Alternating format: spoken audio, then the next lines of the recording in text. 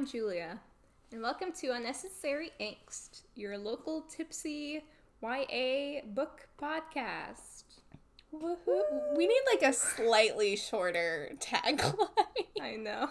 Well, I feel like I don't always say it, and like I will always mix it up too. Like it's never quite the same. So Which is how you know. No, that's perfect. That's how you know it's a tipsy podcast. Oh, okay. Because we're never I haven't consistent. actually started drinking yet, but... Oh, I'm already basically done with my first cider, about to start my second. Hold on, I'm gonna catch up. Ready? Julia, let's go. Yeah, chug the wine. Chug. I just took one long sip. I can't chug wine. I don't know anyone disgusting. Who can. Do you know the game Wine Hands? No. Oh my gosh. Okay, it's where you... This is a college thing. It goes along with, like, kind of underage. Mm-hmm. I learned this in Germany, where we were technically of age, just as a disclaimer. But it's where you have 2 bottles of wine in each hand, and you tape the bottles to your hand. So in order to get them off your hand, you have to drink both bottles. That's it. That's the entire... I mean, you might play, like, another game, like, with it, but that's the entire gist of it, is, like, you have to finish the bottles that are taped to your hands. That's how you die. It was college frat boys who introduced me to it, so yeah. Maybe if you're, in college I feel like we all had our tolerances built up a lot better. If I tried to do that right now, I would be vomiting so much. I'm like, after 2 glasses of wine, I'm like, okay, I can feel it.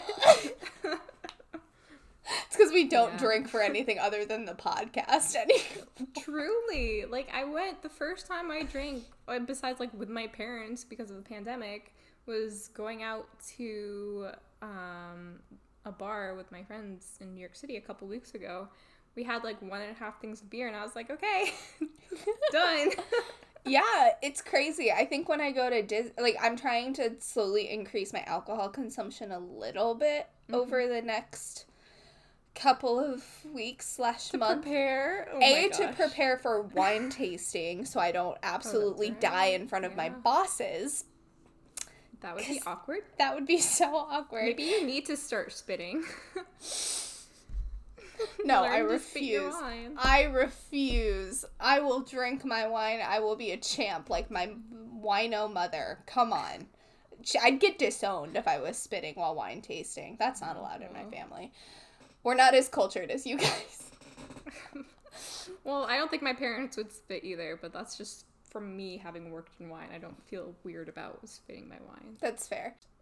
Oh, Epcot. And then, so I'm going to Epcot soon, and we're going to be in Epcot on 4th of July. I'm going to have Skyla and my mom with me, so I need to be able to, like, ingest a lot of alcohol but not have the alcohol affect me, so I need to slowly build up my tolerance a little bit better, hence why I'm drinking 2 ciders tonight instead of 1. Working my way into it. But before we get into that, Julia, how has your week been? How are you doing? And are we starting drinking? The podcast now? Yeah, we're it was a cold open. It's fine. It was a cold open. I am drinking a Nebbiolo, Italian Nebbiolo, Lunga Nebbiolo. And my gosh, my week has been a flurry of activity. I was starting my new internship, so just trying to get acquainted with everything, which has been interesting. It's such a change of change of environment, because I've been working in the past for small companies and was mostly like their, like, basically first hire, not quite with one, but basically. Yeah. So this is an established company with about, I think, 200,000 plus employees around the world. And I'm working for their North America offices, so it's a little more focused. But it's still, like, so different how everything functions. So it's going to be an interesting time to get to know how the hierarchy works when I don't have direct access to the CEO like I'm used to. It's different. It's very different. But I have my own desk. This is the first job. I had my own desk at the last job, but it was kind of in a shared space. I was up against everyone, so it wasn't my own space. I have my own space. it's a cubicle, but I have a window nearby, actually multiple windows nearby, just so it doesn't feel like it's like stuffy. That's I nice. have 2 monitors. I have a computer from the company. I have a phone. So I'm like, wow, I'm spoiled. Oh my God. I've been missing out. I know. Like compare, it's not much, right? Like for most companies, that's what you get when you start a job.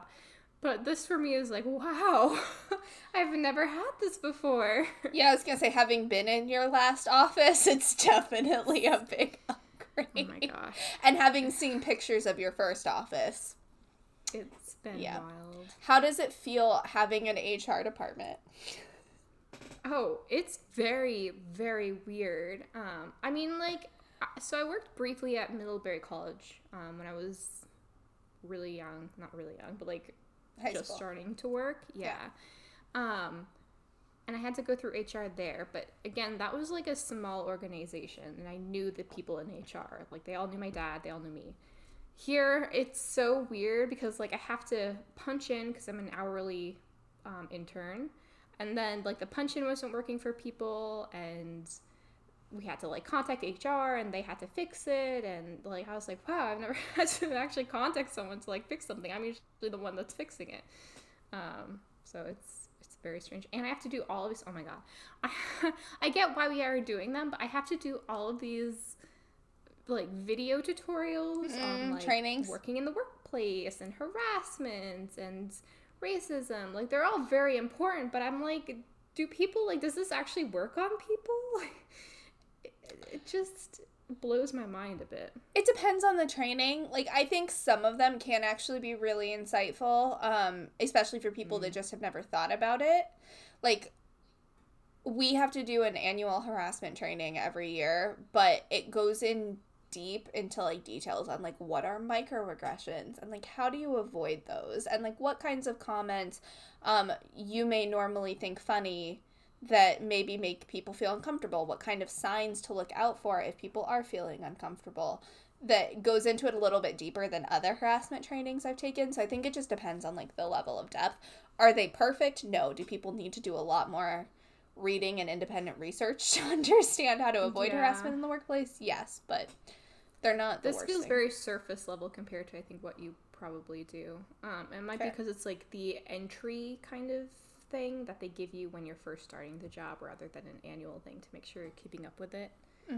We also had to do a whistleblower one, which I thought was very interesting. I was like, I wonder what these brands are up to that they have to do whistleblower training. You have to do whistleblower training everywhere. It's a public company requirement. Really? Oh my God. This is wild. I don't know any of this stuff. There are It's so SEC, crazy. I'm pretty sure there are SEC rules around making sure that every employee is made aware of whistleblowing protocols. Because after Enron, people need to be able to whistleblow. It's like, Wow. So that was my week. Hey, at least you didn't have to do other, like, crazy compliance trainings or, like, financial crime trainings. Those we have to do every year, and those are a lot. Yeah, that is very true. Although I had to do one. I'm in an office job. I do not go anywhere near a warehouse. Wow, I can't talk. But I had to take one about working at health and safety and, like, specifically, like, how to work around a warehouse and chemicals. And I was like, I'm never going to step into a warehouse. Nobody in my department, it's IT. Nobody in my department steps in a warehouse. Like, yeah. But whatever, we did it. Mandatory things. They're so crazy. It was kind of funny, but anyway, how has your week gone? What are you drinking? So I am drinking, well, what I just finished was a really not my favorite cider. It's called the Haywire Twist. It is a dirty chai cider from Bivouac Cider Works, which is in a state. You are really on a cider kick, aren't No, you? these I've just had. It's from San Diego. Still... Yeah, it's all still from that same cider order, that, like, one massive cider order that God. I did. I haven't had cider. You like a full year. Well, they've been sitting in my fridge. I haven't had cider in, I don't know, like 2-3 months probably, since I got the wine. And I've been ordering, like, cocktails and stuff, but now, I didn't like that one. Now I'm drinking a Ace cider, which is a California cider house, and it is a pink guava cider. It just tastes like guava juice. Oh. It's really yummy. That actually sounds really good. I'm not gonna lie. It's very refreshing. Yeah. And I love guava. Summer cider. Yeah, exactly. So, in terms of life, it's good. Work is busy but manageable. Much better than it was a couple of months ago. And I'm just getting ready for the summer. Skyla's school is almost up, so I'm getting ready to send her home for the summertime. Well, on vacation and then eventually home for the summertime. Figuring how to get her enrolled in school, so hopefully I'll be able to do that next week. Fingers crossed.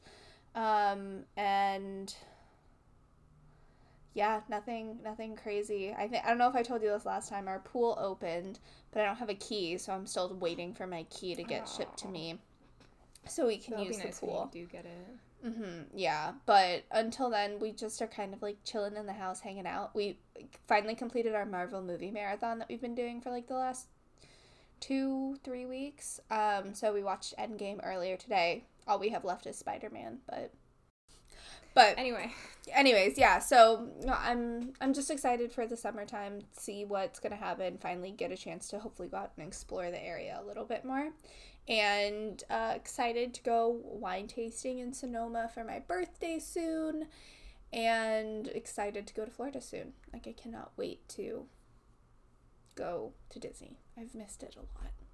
It's weird now. Like, as an adult, I don't ever do more than like 6 or 7 months without a trip to Disney, and now it's been like a year and a half, if not more than that, since I last went to Disney. So I've definitely missed it. Excited to go back soon. But the people that we're here to talk about today definitely are not in the most magical place on earth. Nice transition. No, they are not. Not Poor even close. Poor Kate and August. So, even though neither one of them would say that their lives are poor, but I think they've both been brainwashed by their fathers. Just a little bit.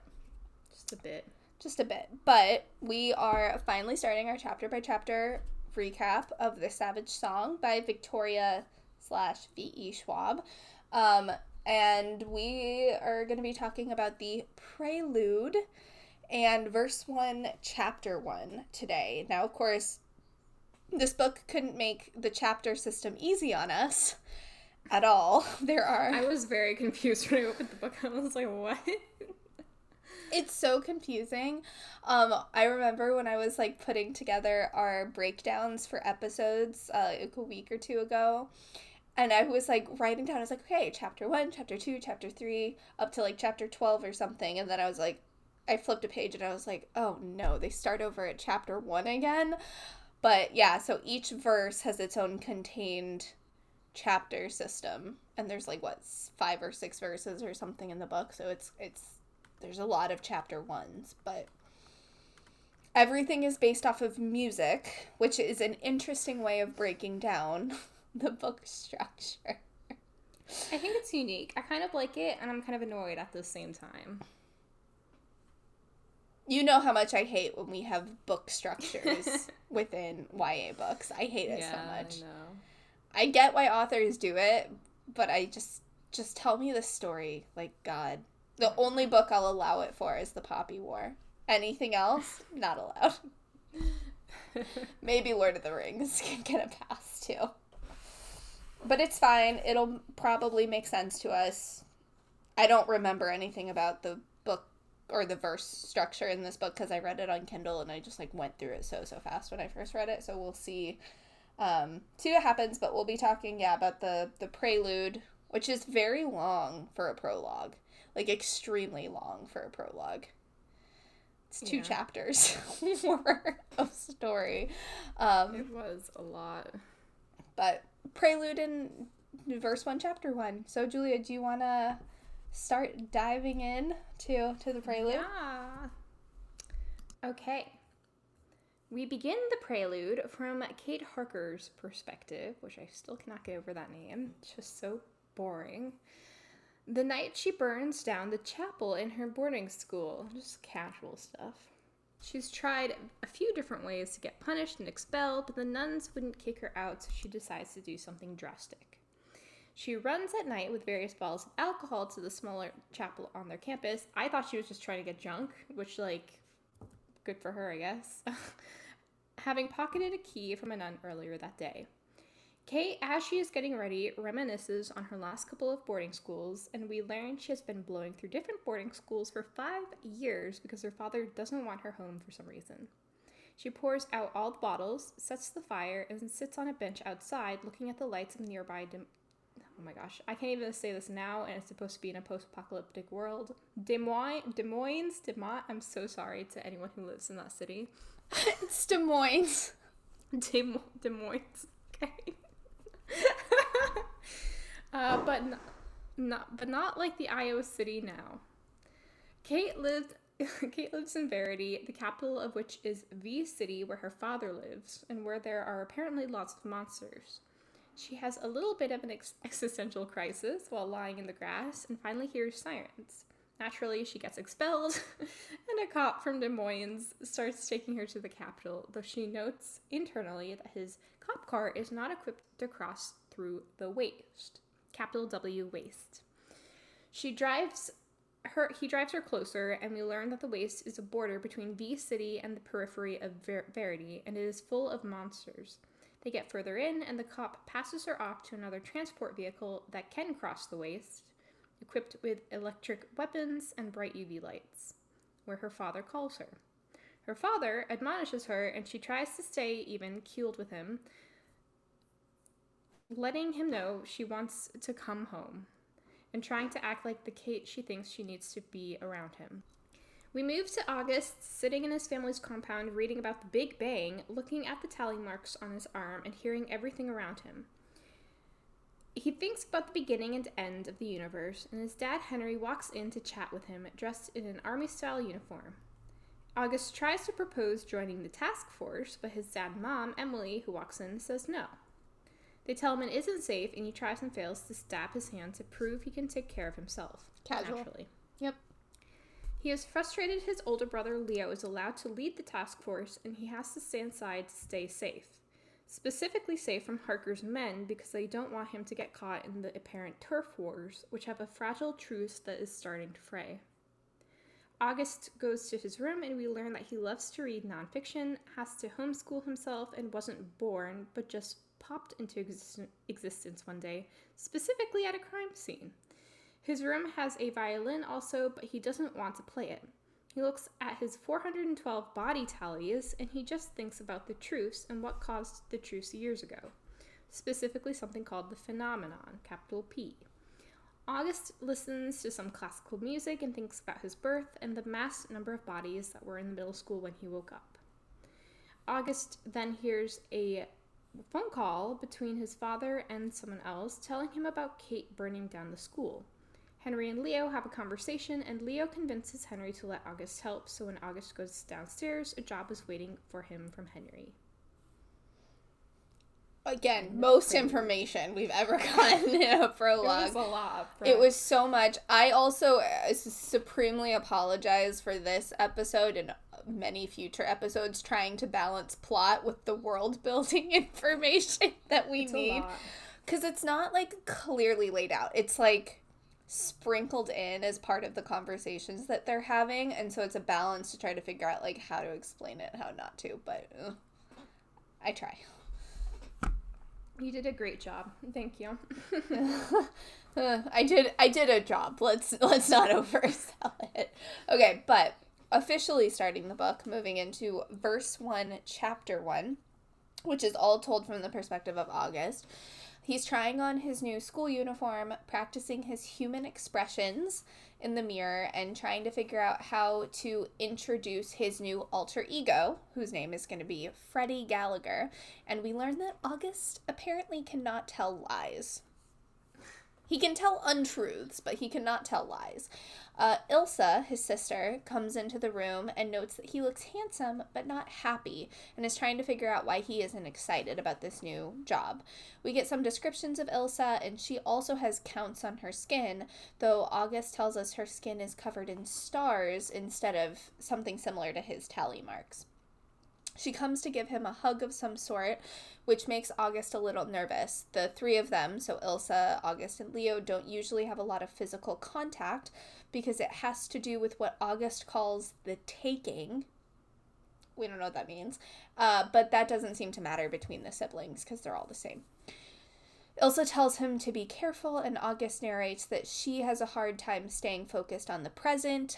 She doesn't ever leave the compound and hasn't left the compound since the truce happened 6 years ago.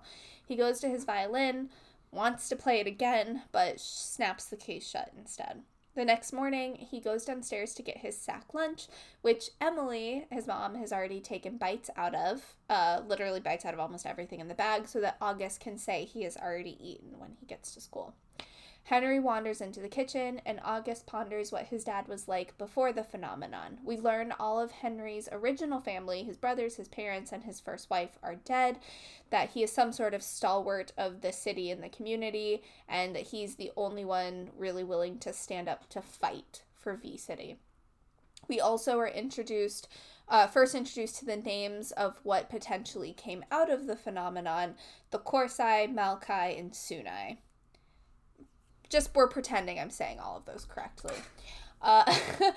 Henry, yeah, it sounds right. Henry wishes him luck at school, and they go over the plan again, so August knows when he should call if something goes wrong. We also learn that North City, which is where August will be heading, is ruled by Harker. South City is ruled by Flynn, and the difference is one half of the city is willing to pay for their safety, whereas the other half of the city will fight for their safety. So they just have, like, different ideals around how to deal with the monsters.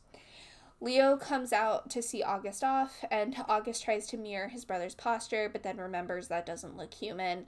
Leo calls August a Sunai, so we are made aware that that is the type of monster, apparently, that the three of them are. Leo throws him a North City medallion, which he needs to wander through North City. It is made of iron, which is uncomfortable for the Sunai, but they can bear it. It actively, however, repels Corsai and Malkai. Leo says it's a good forgery, but not to be caught with it after dark north of the seam. And according to the map, the seam is like the line that divides North City and South City. It may not stand up to the monsters that listen to Harker, as Harker's sigil is the real reason that the medallion offers protection, not necessarily the medal. Leo asks the last time August has eaten, and August says he isn't hungry, which makes Leo chuckle and take August's violin away from him. August panics a little bit because he hasn't left the compound without his violin in years, but he goes out, describes the massive size of the compound, notes that he hasn't left in daylight really ever, as he normally sneaks in and out at night so Harker's spies don't know his identity. They know Leo's, but August is a secret.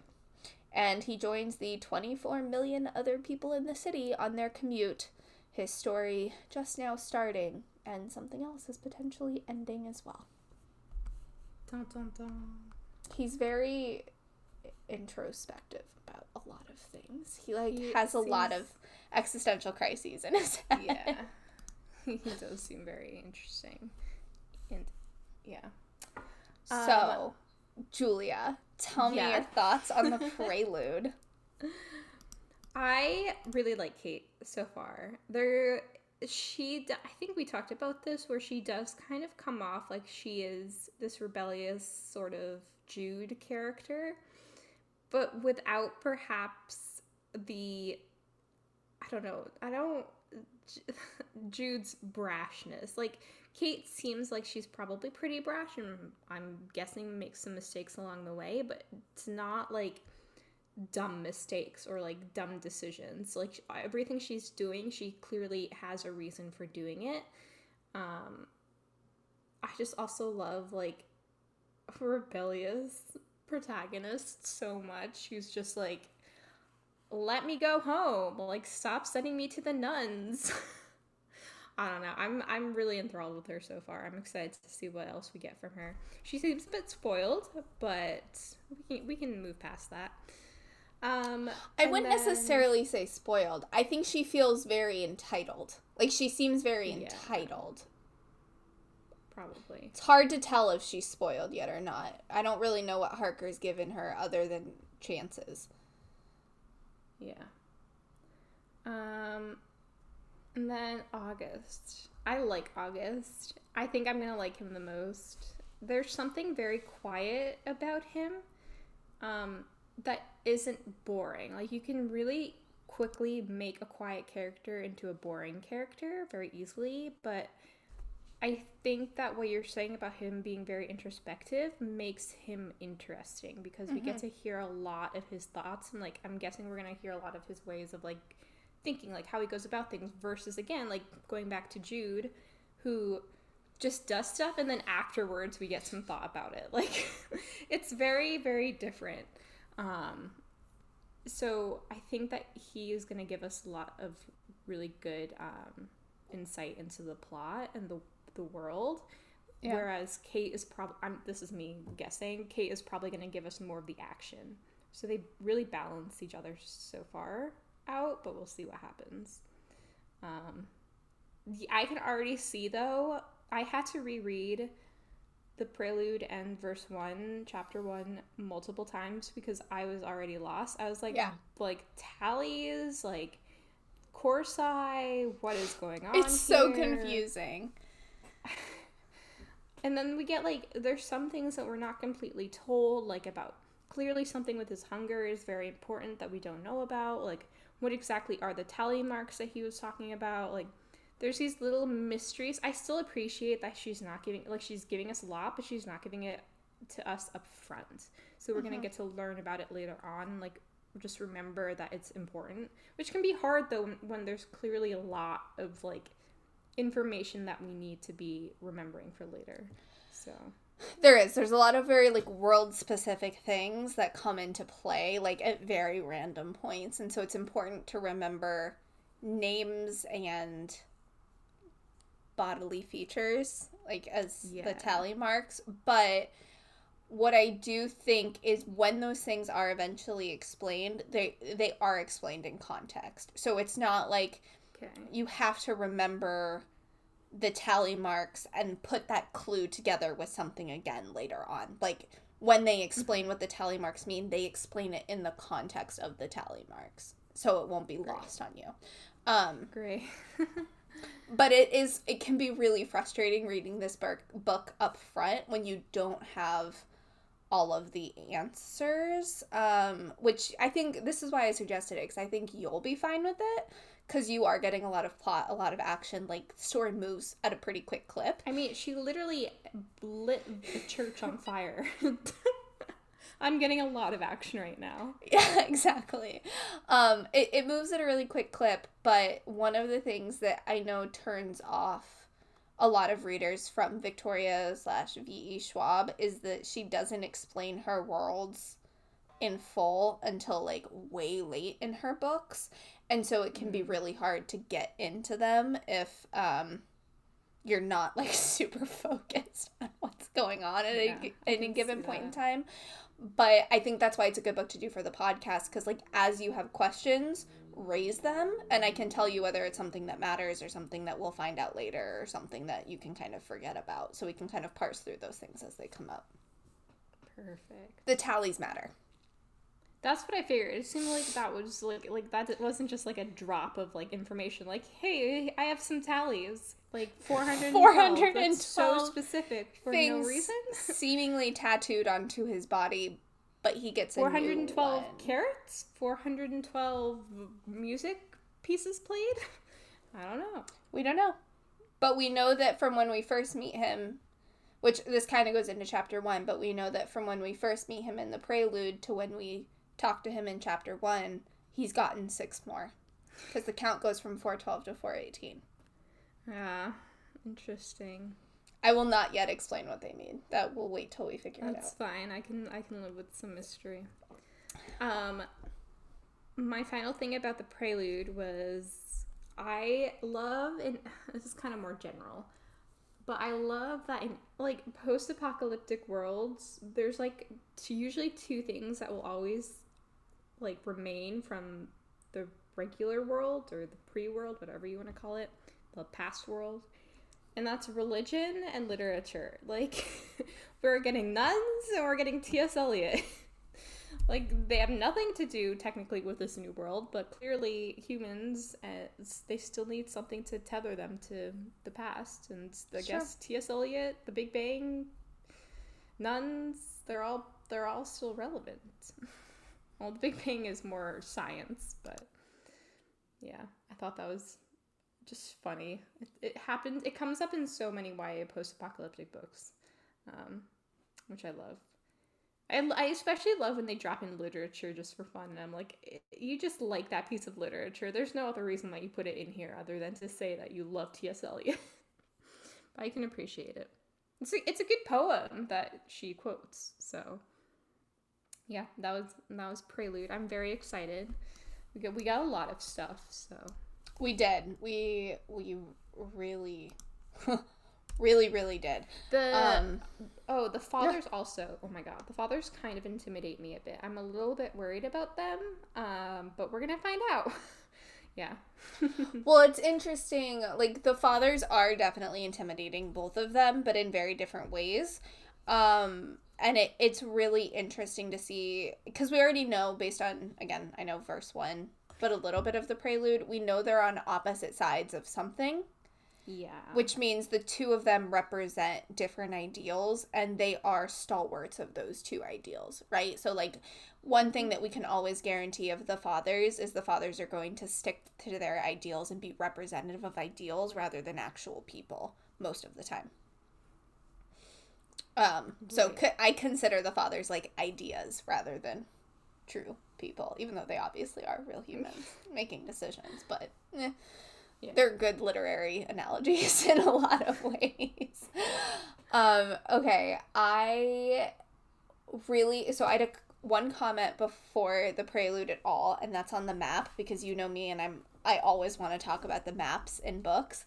I really liked how the map in this book is really simple.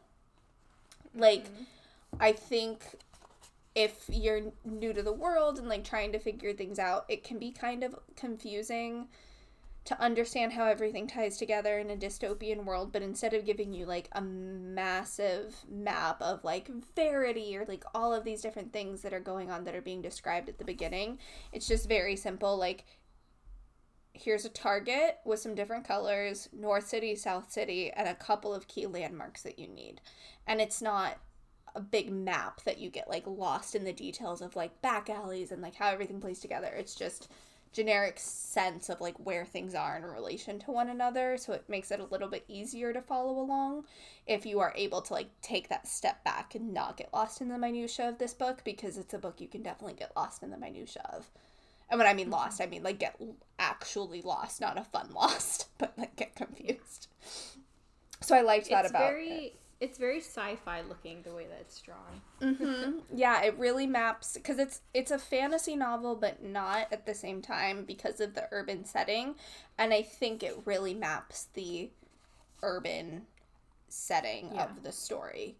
Like, I could see a map similar to this of the capital being in a Hunger Games novel, for example. 100%, yeah. Mm-hmm. Which is, I just love dystopian novels. It's so good. And now we've officially confirmed it's based on an old America, so we are officially reading not just an urban fantasy, but also a dystopian. One of Julia's faves. Oh my god. I just posted on Instagram about how that was really truly how I got into YA, was post-apocalyptic books. I was literally just about to say that, yeah. As I was reading the prelude, my heart went out to all the little chapels that you and I have walked in on different college campuses over the years. I was like, no, don't burn those down. They're precious. There's a little, it has a name. I don't remember what kind of chapel it is, but it's a small chapel. I don't know if I brought you there. On the campus where my dad works. There's the one where they were playing the little music, like, in the back. Okay, yeah, so no, we went there. Okay. Did I go there with you? I might have gone there with your mom. I don't know if you were there or not. Where was I? I don't know. Okay. I went to the mailroom with your mom a couple of times without you. Oh, maybe she took you then. I was picturing that chapel though, like something small. Exactly. And, like, old. And off the beaten path a little bit. Yeah, exactly. Yeah. R.I.P. R.I.P. So what's funny too is that particular chapel burned down, and then they added a glass roof to it. So the foundation was still there, but the roof had completely burned off. No, I remember. So maybe it's from a future time. Who knows? Maybe it's Kate's chapel. This is in Iowa, not New York, but true. Well, it could have. I mean, if it's from a future time, maybe it got moved to New York somehow. I don't know. Probably not, but no. good effort. I mean, all of that is just so far fetched. I know, that's true. I think just not necessarily a comment, but just as we keep in mind things about world building.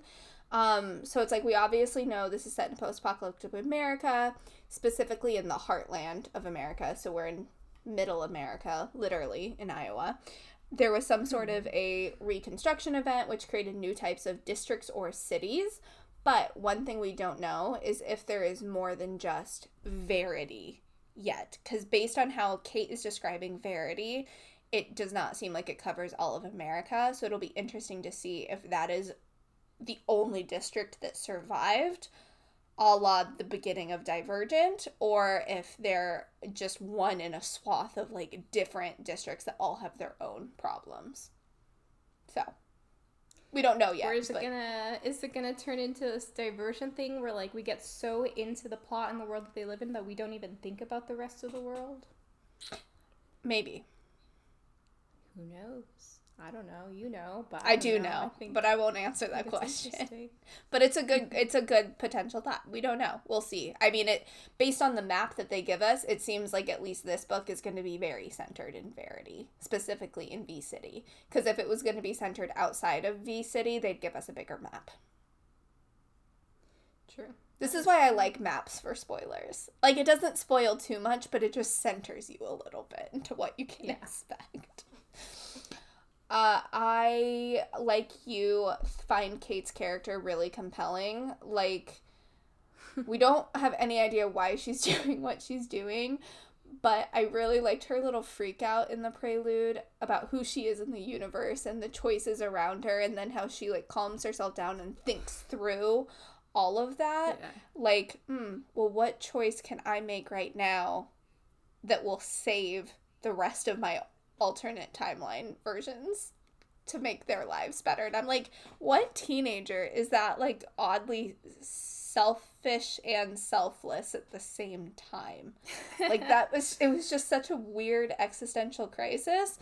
But, like, I cannot imagine any other teenager that uses infinite parallel theory to feel better about her shitty choices. I don't know if I went to the extent that she did, but I definitely, as a kid, I would think about, like, how my actions would affect my actions afterward, and, like, the actions in my past. What if I had done this? Like, another me is somewhere out there doing this instead. Like if I hadn't quit the soccer team, maybe I wouldn't be riding horses again. Like, those were the things I thought about.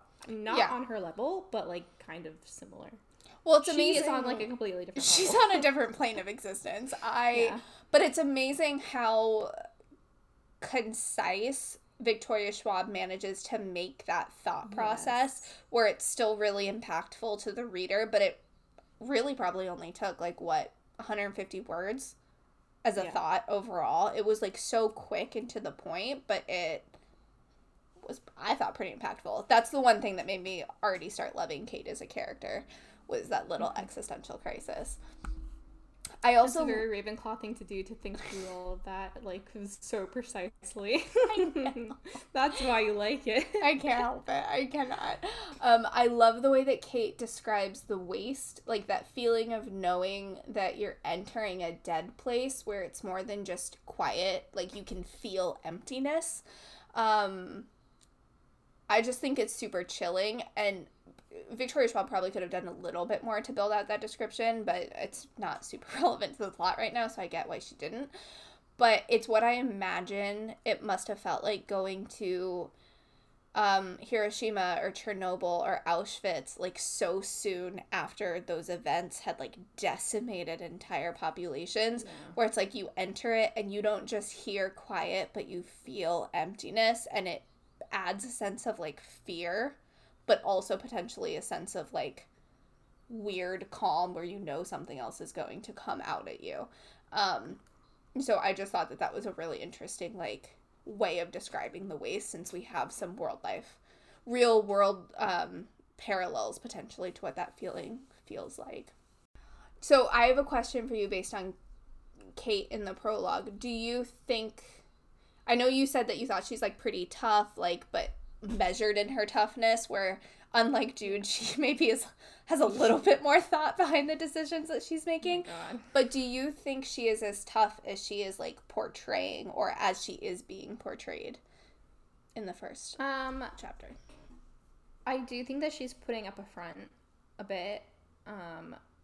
And I'm guessing just from that conversation with her father, there's something else that we're going to learn about her later on, like her relationship with her father. Why is she doing this? Why did she want to go home? Like, clearly there's a reason that she's not comfortable being at this boarding school and, like, desperately wants to go home. And, like, that's a show of vulnerability right there. We just don't know what it is yet. Mm-hmm. So I'm excited to learn. Yep. No, that's fair. I forgot how much I adore, kind of to what you were saying, and, like, going back to the introspective piece, I forgot how much I adore the way August's brain works. Like, it almost feels like him and, maybe not Leo, but, like, him and Ilsa both have, like, ADD or ADHD, like, some kind of deficit disorder in how they pay attention to things. But I love hearing them think. Like, he goes into these tangents of spontaneous thought, but they're interesting. Like, they're very compelling tangents. Like, kind of, I know you were talking about T.S. Eliot, but, like, going from the Big Bang to the T.S. Eliot poem, and then talking about the connections between the beginning of the world and the end of the world, and then shifting into thinking about the foundation of human faces, and, like, how human faces mold emotions into, like, showcasing how you're feeling when faces are just slightly readjusted, and how he can potentially, like, mirror that. It's such interesting brain thoughts that I feel like most humans don't have, and I love reading about it. It's just so interesting. Even if it has nothing to do with the plot, I don't care. I just want to get lost in August's brain for, like, hours. Yeah. I mean, I have ADD. I'm probably not, like, high level, but I wish I thought like August. I think it's more for him. He just has a very active mind, and he clearly has spent a lot of time inside. Yes. So he's probably had to build up this world inside his mind that is much more interesting. So it is interesting to hear his thought lines. Yeah. Thought line. Well, yeah, his brain is always moving, but he's doing very interesting things with those movements. He's going on an adventure with very little. And he builds connections. Like, that's what I find, I think, the most compelling, is he builds connections between all of these disparate thoughts in his brain. No, he has multiple. In his brain. And it's just interesting. That's why he's so smart. He's like Doctor Who. He has two brains, like a Doctor Who has two hearts. Yeah. Let's see. Or an elephant with... Wait, no, it's an elephant, a cow with two stomachs. There we go. Don't they have, like, 4 stomachs? Yeah, they do. I think I would know that, but... I don't. Who cares? I grew up with cows. Yes, you did. I just want to reiterate how much easier it is to read this book a second time now that I'm not completely lost. I bet. Because it... And I think the reason for it is because it feels like, even though it's the start of Kate and August's story together, or, like, how they're going to be interacting, we are being thrown into the middle of a story, right? Like, we're being thrown into the middle of some kind of a turf war. We're being thrown into the middle of a world with monsters. We don't get an origin story for any of this stuff, and we don't get an origin story for Kate, and we don't get an origin story for August. So it's really hard to, like, pick up on what's actually going on and, like, character motivations when you're thrown into the middle of a story that you don't have the origins for. And we get them later in the book, but it's challenging, and so I feel for you, and I'm just really glad it doesn't have to be me being super confused. I'm so sorry. Love you. I actually have a question for when we get into verse 1, chapter 1, because Okay. I was like, did I miss a... Like, this is my worry now, is like, am I missing little bits of information, or has she just not given it to us yet? And I will parse it out. Don't worry about it. Yeah. It'll be a balancing act, but I will parse it out. The last comment I have for the prelude, just in general, and this is a comment I will have for the entire book, I want to spend more time with Ilsa and less time with Leo. Just like period. Ilsa seems nice. Ilsa seems interesting. I want to understand. August makes this comment in the prelude about how it can be hard to talk to her unless her brain is thinking in columns, but most of the time her brain is in knots. And I just want to like dive into that more with her character. Like, what is she like when her brain is in knots? What is she like when her brain is in columns? How does that affect her interactions with her siblings and with the world around her? I just think it's super interesting. So, more Ilsa, less Leo. I don't like Leo. He can go suck it. He kind of scares me a bit. He freaks me. I think it was the minute that he was compared to like a god. I think August was saying everyone thinks of him as a god in his ranks. And I was like, okay, I already don't like him. The minute any author compares a character to a god, I'm run. Yeah. Run away. That's fair. But yeah, that's all I had for the prelude. So we can get into chapter 1. Verse 1, chapter 1. Okay. Well, I'm going to ask my question because I don't know if she said this and I just completely missed it. But do we know? So we know that clearly August's father, or whatever he is, knows who Kate is. I understood that much. Yep. And Leo knows who Kate is. I'm guessing August knows who Kate is. Right? Or no? I think he generically knows who Kate is, just like Kate's father generically knows who August is, but they don't, like, know each other. Okay.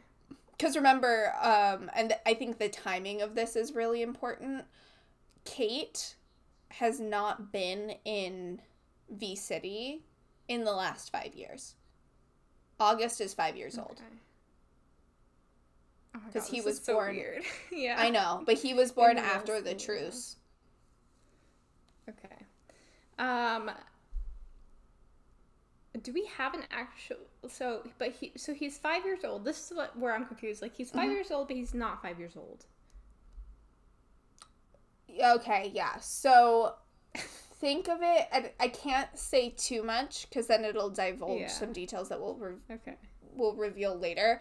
But think of it kind of like when the Sunai are born. They're born as is. So like he was formed, maybe is a better word of saying it, 5 years ago. And that's when his being came into consciousness. And his being came into consciousness at this middle school, where something had happened and there were a lot of body bags. We don't know any of the details of that yet. But we know that in some way, somehow, was a catalyst for August's coming into being.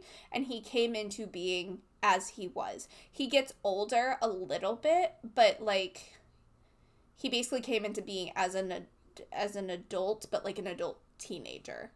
Whereas, like, his older siblings who have been around a little bit longer have a little bit more adult perspective because they're older. Got it. Okay. Is he ever told with this whole Freddie Gallagher? I know he gets this Freddie Gallagher persona. Weird name. Whatever. I'm going to move past it. I would like to talk to Victoria Schwab about her name choices, but it's fine. Does he ever get told, like, why he is doing this? I feel like he never has the conversation. Like, we don't hear it. Yeah, it happens off screen.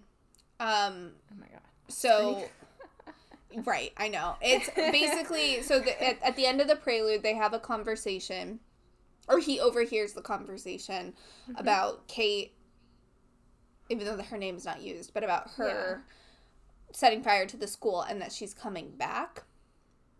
And then they start prepping him for his mission, We don't have all of the details of what that mission is yet, but we know he's going to be going to some kind of a school on the north side. So presumably that has something to do with the news that Flynn got that Kate was coming back to V City. Got it. Okay. Interesting. I don't know if I like that. Like, I like to hear the conversations for bigger plot points like that, but it's frustrating because, like, this book is definitely, it's told from third person, but it's told from first person, or from third person limited. Yeah. Okay. So you are really only going to get the perspective that the characters have. And not all of the perspective of the characters have. It can get frustrating at times. That's why I like, when I first read this book, I was so lost because it felt like not everything was being explained. Mm-hmm. But a lot of times that is purposeful on Victoria Schwab's part because she wants certain plot points to become like big moments or surprises. So I imagine, I don't remember the details, but I imagine it's to make it more impactful when August and Kate meet for the first time. So it reads more like a film script than a classic book kind of structure, which is interesting. Yeah, okay. This would be great for a TV show, like a limited series TV show. Interesting. Okay, Victoria, I will try it out. I was really curious about her naming styles for Korsai, Malkai, and Sunai. Mm-hmm. And so I tried looking it up because it seems, I don't know, like Latin or something. I found very little. So what I came out with was Korsai in Latin, of course, means heart. Mal, well, Kor, not Sai. And then Mal means evil. And I couldn't find anything for Su or sun. I'm not a Latin expert, so I don't know any of this. And I don't know what I would mean. So I'm wondering if maybe it's not Latin, but then Kor and Mal make sense. Like heart, maybe something to do with the heart, and Mal, maybe something very evil. But I don't know. Does she explain her, like, the naming convention? Like, well, not the naming convention exactly, but when we get to know the monsters more, does it kind of make more sense? No, okay. God, maybe I should write to her and be like, hey, I love naming conventions. Please, divulge me. I don't think she puts as much thought into names as you would want. Darn it. I'm sorry. Yeah, I don't think she's that clever with her naming conventions. I think she just thought they were cool sounding names. What I will say is it's maybe something that we can revisit once we know a little bit more about each of the monster classes and, like, what is indicative of each monster class, and then maybe we can talk through why the names are what they are. Okay. Because, like, that's the one thing, J.K. Rowling, for all her faults, does a really good job with naming everything. And I'm, like, spoiled by that. And now every time these names come up, I'm like, okay, what does it mean? Well, that's why Harry Potter is, like, a piece of literature that actually, in a lot of ways, even though it was written for kids, feels like it could actually be a piece of literature. This is not a piece of literature. No. Harry Potter is for both kids and adults, because as an adult, you have so much more to, like, read into. It's fascinating.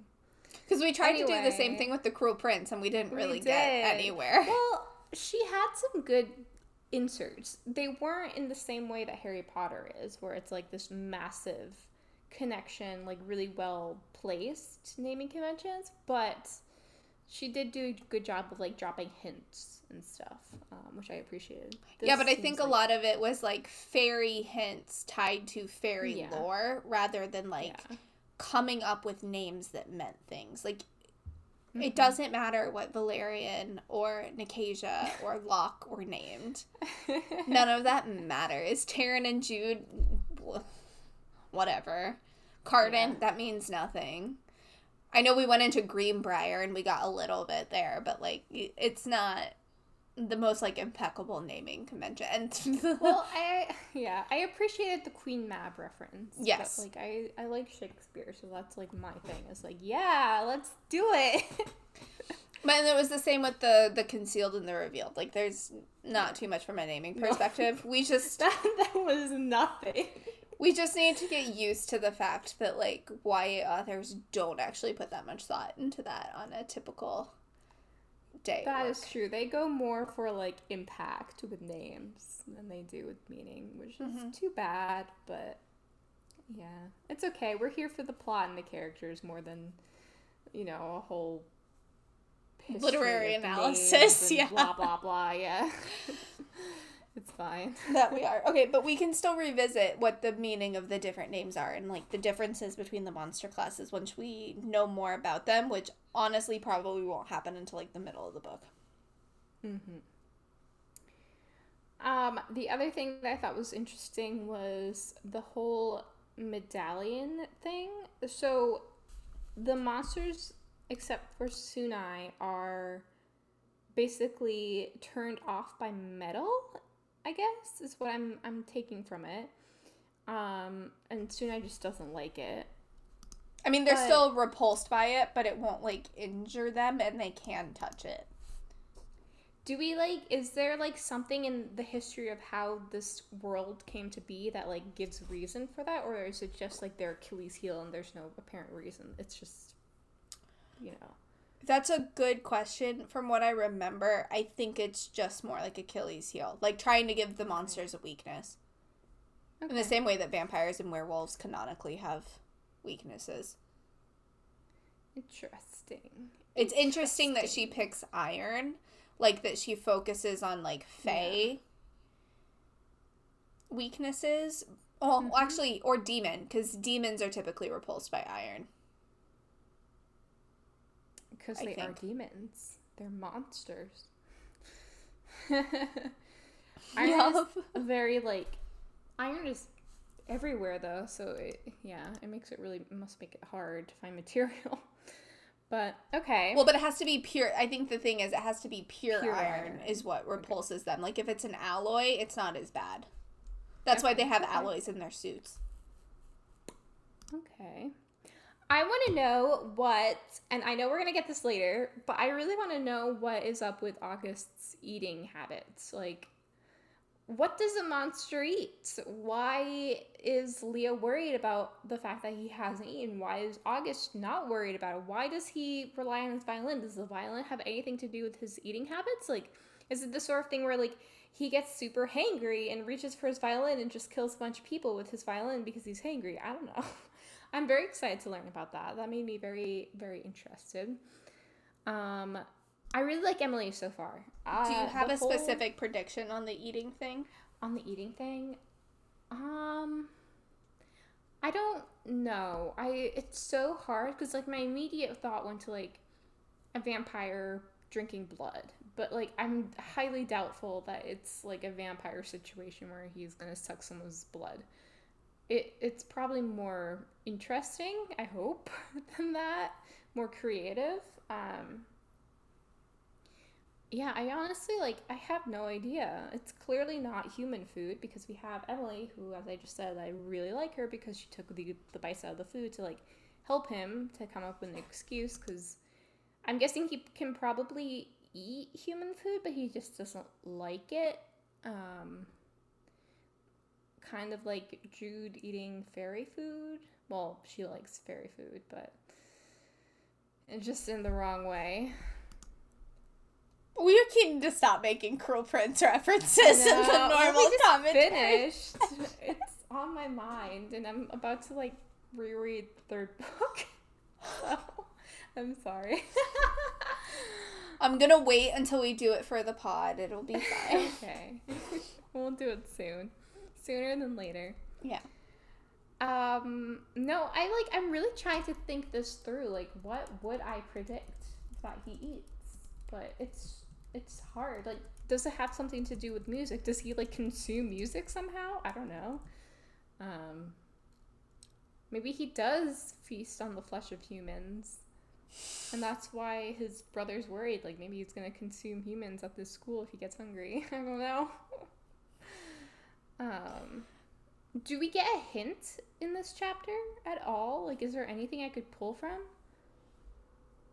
I would say the only thing you get a hint for, well, yes, you get hints, but the hints won't manifest into anything until, like, you actually see him eat and, like, fully understand the process.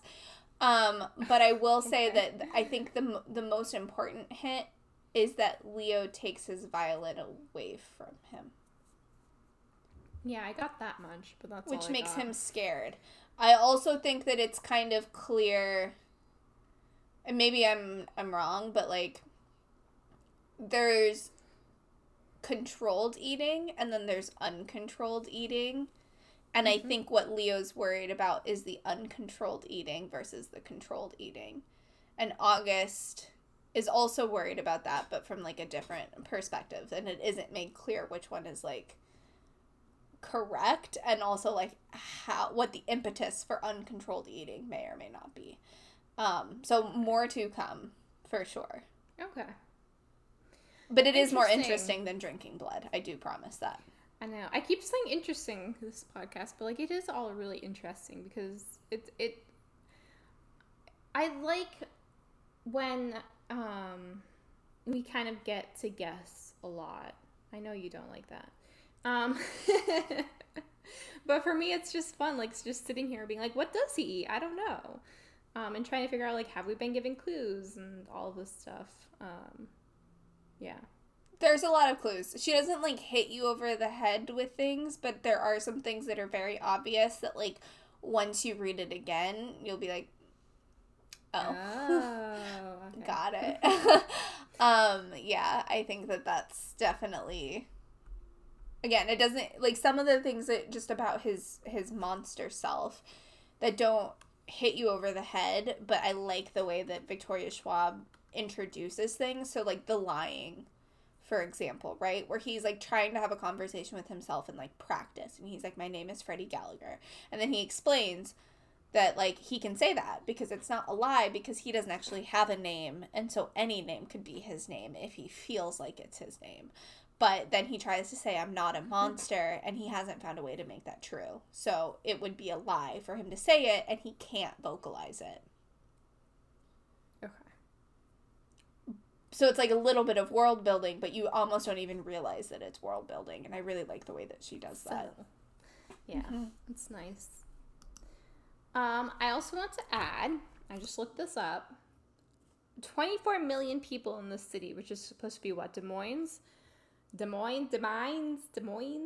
No, Des Moines has 1 million people. So all of the sub-cities on the periphery have 1 million or less. V-City in the middle, which is the capital, is 24 million. It's what's called a super city. It still stands. Des Moines right now has 215,000 people compared to 1 million. New York City population is 8.4 million. So that is a super city. Very interesting. I wonder what that looks like for a morning commute. I already hate the morning commute where I am, and there's not that many people, so have fun, August. We'll see how it goes for him in the next chapter. Yeah, the whole Ilsa stuff, as we were talking about before, I agree. I think that she's really a nice character. The way that, I don't remember if it was this chapter or the prelude, but the way that she was described is kind of like, not zoning out necessarily, but that's kind of how I took it as, when she kind of like short circuits and like, I think she was like nodding her head and she kept nodding her head. I thought that was such an interesting little detail to add, and I kind of appreciated it because it is clear, like, it's akin to having a disorder, basically, where like, especially like with people who have a very intense ADD or ADHD, you'll have these like moments where you're kind of just, again, like not zoned out, but you're like repeating yourself, where you're like, you have to like repeat something to yourself multiple times to get it through your head, and it's just very interesting. So I appreciated that little detail that she added. I like when authors don't shy away from like little issues like that. Like, I'm sure it has something more to do with her being a monster than it does with her having like a mental disorder, but it's still like a little nod that I think is good. I think it might be a little bit of both. Mm-hmm. And we'll get a lot more on Elsa's character later on, but like Leo is clearly not the same way. Well, he's a god. I know. I really hate that. But August also isn't quite the same way. Like, he can be really introspective and get lost in tangents, but he can focus better if he needs to focus. Like, he can snap himself out of a reverie. Ilsa is a little bit more lost, I would say. And I think that that's something that is unique to Ilsa, not something specific to their class of monsters. But it's hard. It's hard because we only know 3 monsters so far that are Tsunai. So it's like, it's hard to tell if it's a personality thing or a, like, monster classification thing. But I think it is a little bit more on the personality thing, like, specific to Elsa and her history. Okay. Which we don't know, so. Okay. I think that was all I had for chapter 1. What's your thoughts reading it over again? So I just was thinking about it again. Like, sending in someone who can't lie as a spy at a high school, horrible idea, recipe for disaster, and I love it. Well, yeah, I was gonna say that's it, but like that's exactly how we get the plot going. Come on. It's gonna blow up in their faces, and I cannot wait. Oh god, it's gonna be so good. They didn't think this through, did they? No, they did not. Not one bit. I can't wait until we officially, like, learn more about all the different characters, because it feels just, and I was kind of saying this, but, like, it feels weird reading it and knowing all the things I know about them now. Like, it feels weird to read Elsa and Leo knowing their backstories. Mm-hmm. And having to, like, put myself back into, like, not knowing their backstories. Like, it's just, it's a little bit more challenging. And so I'm really interested, as we kind of, like, go through, into seeing how your perceptions and, like, understanding of the different characters, particularly the 3 Tsunai, change. Because I think that they have very interesting, I don't want to say character development, but, like, ziggy-zaggy arcs, which can be really interesting to, like, follow along with as a reader. So I'm just going to be interested to see how your perceptions of them change over time. And I just, it's much easier to know all the stuff about the monsters on reread. I cannot reiterate that enough, like, how much clearer it is to understand things about, like, why the Korsai and the Maokai react so negatively to iron, but the Tsunai don't. And, like, having the context for the world. Okay. It comes all within the first book, yeah. Right? Like, by the end of the first book, I understood everything. I still haven't read the second book, which I probably should, but, I'm excited for you to get the answers, because then it'll make it so much easier to talk about everything.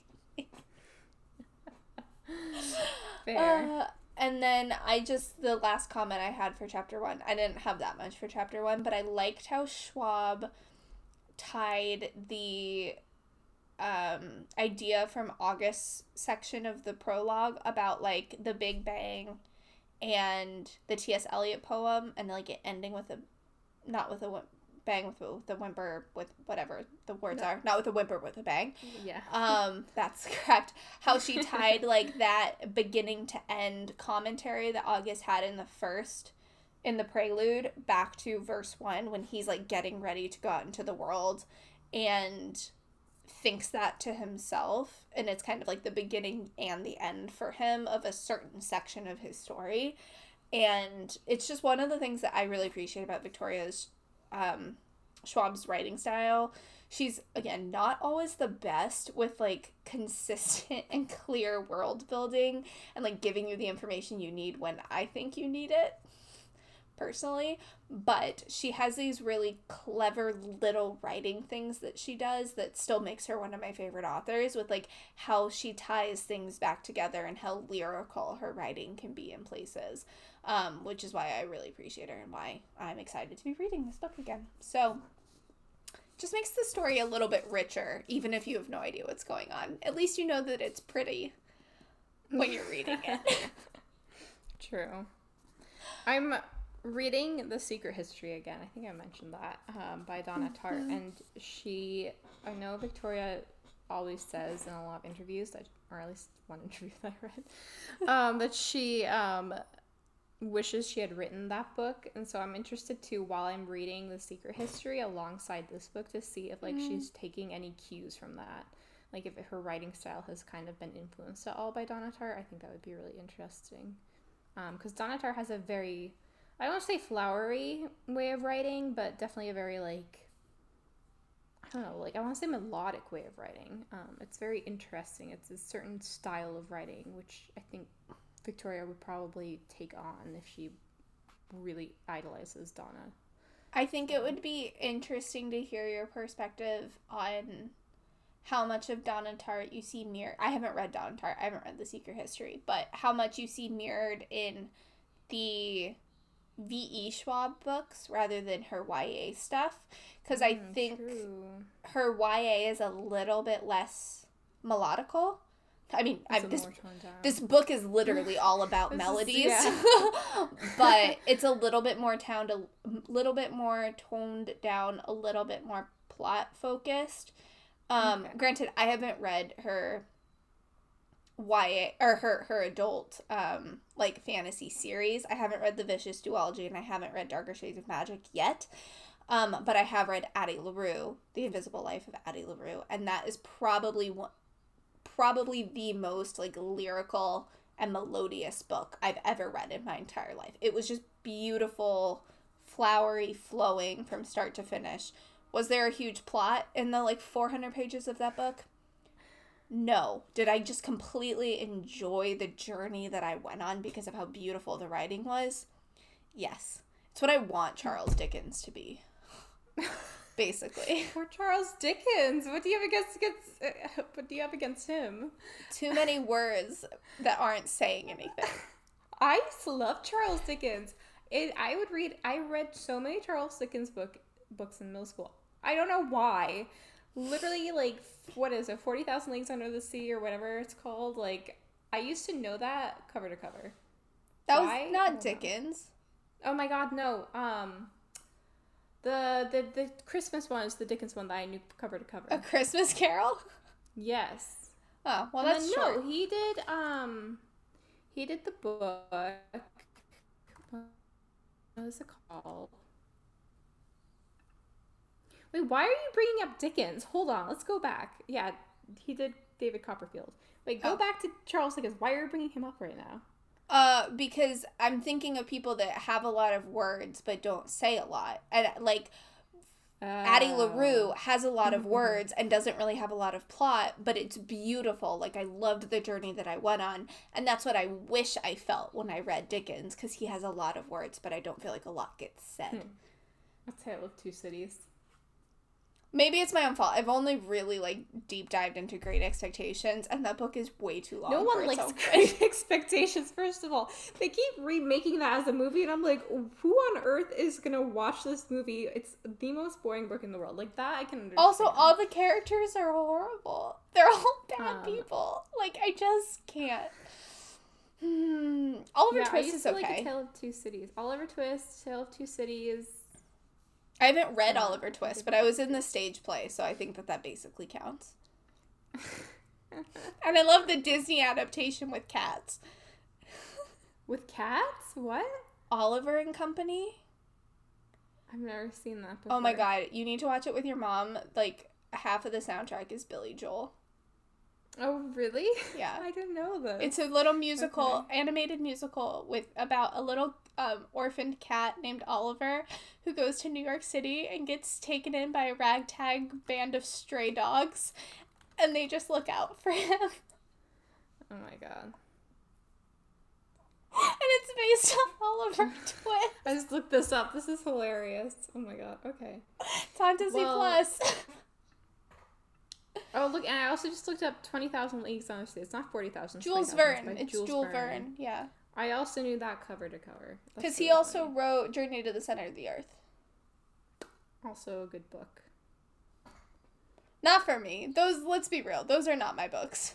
I peaked in middle school with books. I like burnt out after that. I would say I peaked in like high school with classics. And then they made me read Heart of Darkness, and I was like, anyone who likes classics and includes this as a classic is wrong, and they have a wrong opinion, and I refuse to read anymore, and then I just gave up on classics. Mine was Othello. I didn't even have to read it, but everyone, because I wasn't taking AP English, but all of my friends were taking AP English, and so I was like, I'm gonna read all the books that you're reading, and like it made no sense. Like, why wouldn't I just take AP English at that point? Because you're you, like, Julia. I know. I hated English class. So I picked up Othello because all of my friends were reading Othello, and I was like, nope. And that was the end of my reading. Like, big books like that. I've never read Othello. Thankfully, we didn't have to read it. We only had to read Macbeth and Hamlet in high school. It's funny because that's, I think, the only Shakespeare book that I don't like, and it's because it's so boring. Do you like the histories? Like Hamlet?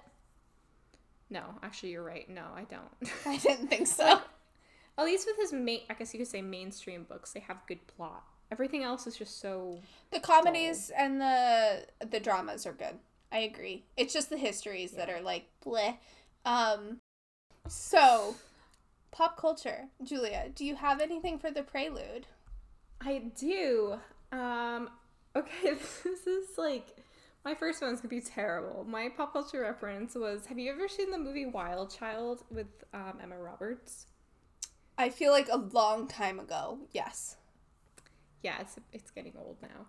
She acts up, and her father sends her to a boarding school in England to basically reform her. And so she wants to do everything in her power to go back home to California because she hates it in England. It's rainy, it's cold, she doesn't like any of the people. And so she does all of these tricks to try and get dismissed, but nothing's working. And then at the very end, I think it's the dormitories light on fire. And so it's lit on fire by, like, spoiler, I guess. It's lit on fire by a lighter that is hers, and like it's recognized as hers. Mm-hmm. But thankfully for her, unlike, well, like, I don't know, thankfully at that point she doesn't want to leave. But so thankfully for her, unlike Kate, it turns out in the end that it wasn't her who lit the fire, so she doesn't have to get dismissed and she can continue life as is. For Kate, at least she gets out because it actually was her lighting the fire, and she did want to leave. But it just reminded me so much of that. Of a wild child who just wants to leave. She wants to go back to her sunny life in California. Her comfortable lifestyle. I get it. It's fair. The other one that I had was The Waste. Same thing as Howl's Moving Castle. It's been a long time since I read the book, so I don't remember how it's explained in the book, but in the movie I know it's explained more in the book, but in the movie we don't get a whole lot of explanation for the waste. We just know that it exists, and that there is a witch of the waste, and that there is this wasteland where nobody lives.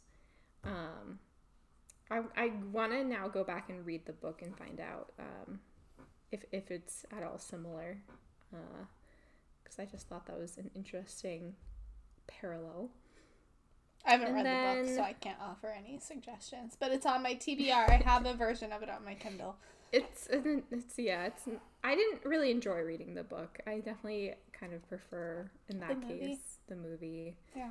Because it all works so well. Like, the animation, the music, it's beautifully done. I feel like anything Miyazaki is, like, you're always gonna prefer. It's incredible. The movie, because it's just so impeccable. Like, you can't do bad Miyazaki movie. Like, there's just not a bad one. They're all amazing. And you get Christian Bale's voice in the English version, so... That is true. Where can you go wrong? And then my last one for this was, I mentioned it in the introduction podcast episode, but I'm going to bring it up again. It reminds me a bit of Legend by Murray Lu, where you have this girl and this boy. Although in this case, August is like clearly a higher up individual than the boy in that book, Day, who is considered to be a criminal because he has caused issues. Maybe August has caused issues too, and we don't know. I don't know. We'll find out, I guess. Maybe he is like Day. And then you have June, who is his rival and has been brought up to be this prodigy child and looks up to her father and just like wants to prove that she is this incredible child who can hold her own, essentially, and has to go after Day because he's a criminal, quote unquote. I'm not gonna say more about the book, but it's a great book. Everyone should read it. Also, while I was checking that, because it's been a long time since I read that book, while I was checking on it, I did not know this. It must be a 10-year-old book by now. But apparently Murray Lu, fun fact, was inspired by Les Mis. And Jean Valjean and whatever his name is, the police officer or whatever, who goes Javert? after Jean Valjean. Yes. And that's the dynamic that she was going for with June and Day. It's literally like a Les Mis fan fiction between them. That's amazing. There is nothing better I thought than that that. was great. And that's so funny. Oh my god. I haven't read Legend. I actually haven't read a Marie Lu book ever.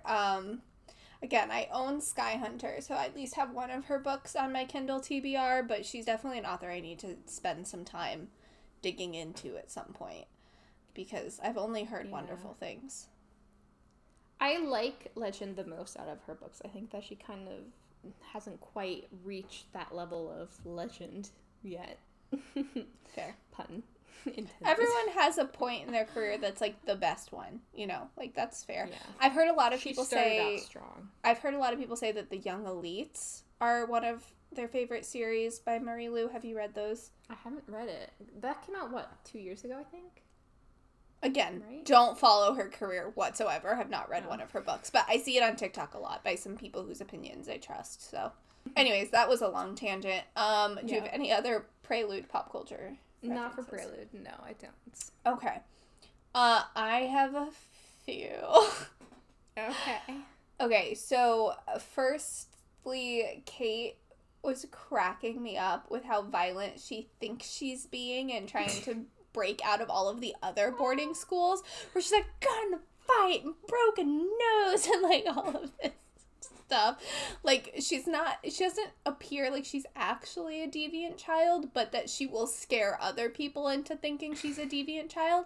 And she reminded me so much of Rosa Diaz from Brooklyn Nine-Nine, but like when Rosa talks about when she was like training to be a ballerina and like in high school.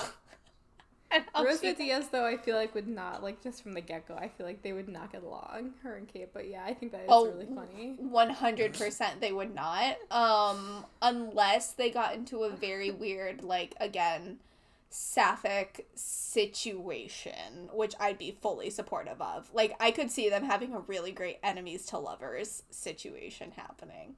Would be fun. It's true. Never gonna happen, but it could be. Their crossover to end all crossovers. Oh my god, someone write it on AO3, please, and then send it to me. Okay, but I enjoyed that. And then, this is very minor, but Kate makes a reference when she's talking about, like, lighting the church on fire to, like, it happening during the witching hour, which is obviously comes up in a lot of different pieces of literature and books and stuff. But without fail, anytime someone says the witching hour, my brain, do you know where my brain goes, Julia? The Witcher? No. Oh, no, I don't. The BFG. Oh my god.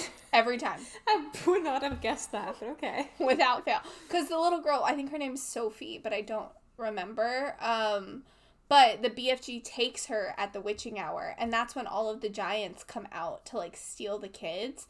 And the specific timing of The Witching Hour was so important to that book, and I read that book probably like 20 times when I was a kid. It was one of my favorite books, and so now every time someone mentions The Witching Hour, I'm just like immediately thrown back into like my childhood bed with my paperback copy of the BFG open on my lap, reading about her going on a journey with the giants. Has nothing to do with this book, but it warms my your heart. Your brain is so funny sometimes. I'm like, you're like, can you guess? I was like, The Witcher? I never would have thought BFG. Oh god, yeah. I read that book a lot. It was my favorite Roald Dahl book.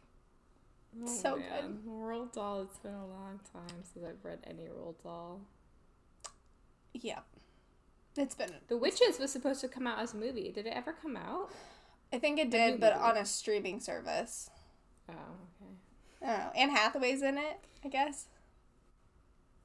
Right? Yeah, and Stanley Tucci, the most important player. He's in every movie. He's in every movie ever made, I swear. I don't know how he does it with his schedule. I love Stanley Tucci. Yeah, no, I think it came out, but I don't remember details about it. Anyway, sorry. Anyways, that's okay. The idea of like having this phenomenon event, the reconstruction, everything with like the truce and all of this stuff, and like the sectioning off of everything, I was just getting like, especially with Kate's dad, was getting hardcore Shatter Me vibes. Oh, interesting. Okay. Because he seems like so intense. Not nearly as intense as Aaron's dad, but like still pretty intense. And this like need to please her father was... She doesn't necessarily seem to like her father, but she feels this like incessant need to please him. And I was just getting a lot of Shatter Me vibes with like Warner, and I think it'll be interesting to draw some parallels between her and Warner as the book goes on, because they're set in like that very standard like dystopian post-apocalyptic American society. I like that comparison a lot. That makes me feel good. You're like, I got you to read these books. Yes. Okay. The existential crisis she has about the multiverse and infinite parallels with divergent timelines is the entire plot of Dark Matter by Blake Crouch, which I don't read sci-fi, as you know. It is just like not my genre, but I read that one and I love that book. I should probably reread it soon. Blake Crouch is like a master sci-fi writer. Everyone loves everything that he writes. But it follows a guy who ends up getting stuck through like all of these different infinite parallels and like sees himself in all of these different infinite parallels, and it's such a trippy book, but it's so interesting. So if anyone needs a good sci-fi book to read, Dark Matter by Blake Crouch is a great choice. Yes. The idea of having the sub-cities that are like very controlled, but nobody lives outside of the sub-cities, right? So it's like you have these like pockets of cities, and then you have to kind of travel from city to city. Reminded me a little bit of The Chosen Ones by Veronica Roth, which is the book that I read when I was staying with you guys last summer, because they have similar city vibes in the like alternate universe that they go to in that book, where you have to like check in and check out of the cities and everything's very self-contained. It also reminds me of another dystopian novel that I cannot for the life of me remember the name of. And I'm really struggling. I feel like it's a Margaret Atwood book, but I don't remember if I'm like thinking of The Handmaid's Tale or if I'm thinking of Oryx and Crake, or if I'm thinking of something completely different. But there's another book that invokes a very similar thing, where like everything's very contained within the cities, and if you live on the outskirts, like you're not safe at all. I need to reread the universe of Margaret Atwood. She's such a talented author, but her books make me so sad. This is going to be a random Harry Potter reference, so bear with me, please. I understand that the way that Harker's voice is described is not at all similar to Snape's voice, but the fear and respect that his, like, quiet, even voice commands from Kate reminds me a lot of how Harry described Snape in their very first potions class, when he is, like, talking very quietly, but everyone in the class has, like, rapt attention to Snape because they're so worried of, like, stepping a toe out of line. Yeah, that's a good one. Not random. It is pretty random. But that's okay. You know me, I love my Harry Potter references. Well, there is an intimidation method of, like, speaking very softly and very like very almost like a staccato kind of way. Rhythmically, yeah. Exactly. Yeah, so just, like, the vibe of it felt very similar. The tallies on August's skin, and this does not do the same thing that the character I'm saying does. So this is not a spoiler for the tallies, but just the way it's described. The tallies on August's skin remind me of Killmonger's scars in Black Panther. Did you see the Black Panther movie? Yeah. Because he has all those, like, little lines, like, dots all over his entire body. And so just, like, the sheer volume of it reminds me a lot of the tallies. Just from a visual perspective, even though we obviously don't know what August tallies are for yet. It also reminds me a little bit of, again, not in any way from a plot perspective, but just the idea of having tallies on your skin reminds me of the silence from Doctor Who. I don't know if you ever watched those episodes, but, like, the silence can only be... You only know that you're talking to the silence when you're actually perceiving them, and when you're not perceiving them, you forget that you interacted with them. So they would keep tallies on their skin to remind themselves that they'd interacted with the silence. And so I just thought that was interesting from, like, a... It is. It comes up a lot, interestingly. I wonder if there's, like, a certain influence behind it, because it also comes up in Vampire Academy, another YA series, where the... I'm blanking on the names, but the protectors of the vampires, essentially, whenever they kill this rogue vampire, they put a tally on their skin to keep track of, like, it's like a show of, it's like a trophy case almost, like, I killed all these people. The vibe I was getting, though, from these tallies was because it's like 412. I'm guessing August has not killed 412 people. So the one thing I'll say is, like, all of the things that we're saying, again, from a plot perspective, are not similar to August's situation. Okay. But I don't think there is a good literary tie-in for their tally situation that I know of. There may be, and, like, once you discover it, if you have something you can tie it to, let's talk about it. But I think a lot of the representation in YA literature and TV shows, like what we're talking about, is keeping track of things that have happened. And I don't necessarily think that that's in the same way representative of August's situation. But it's kind of hard without, like, revealing the details.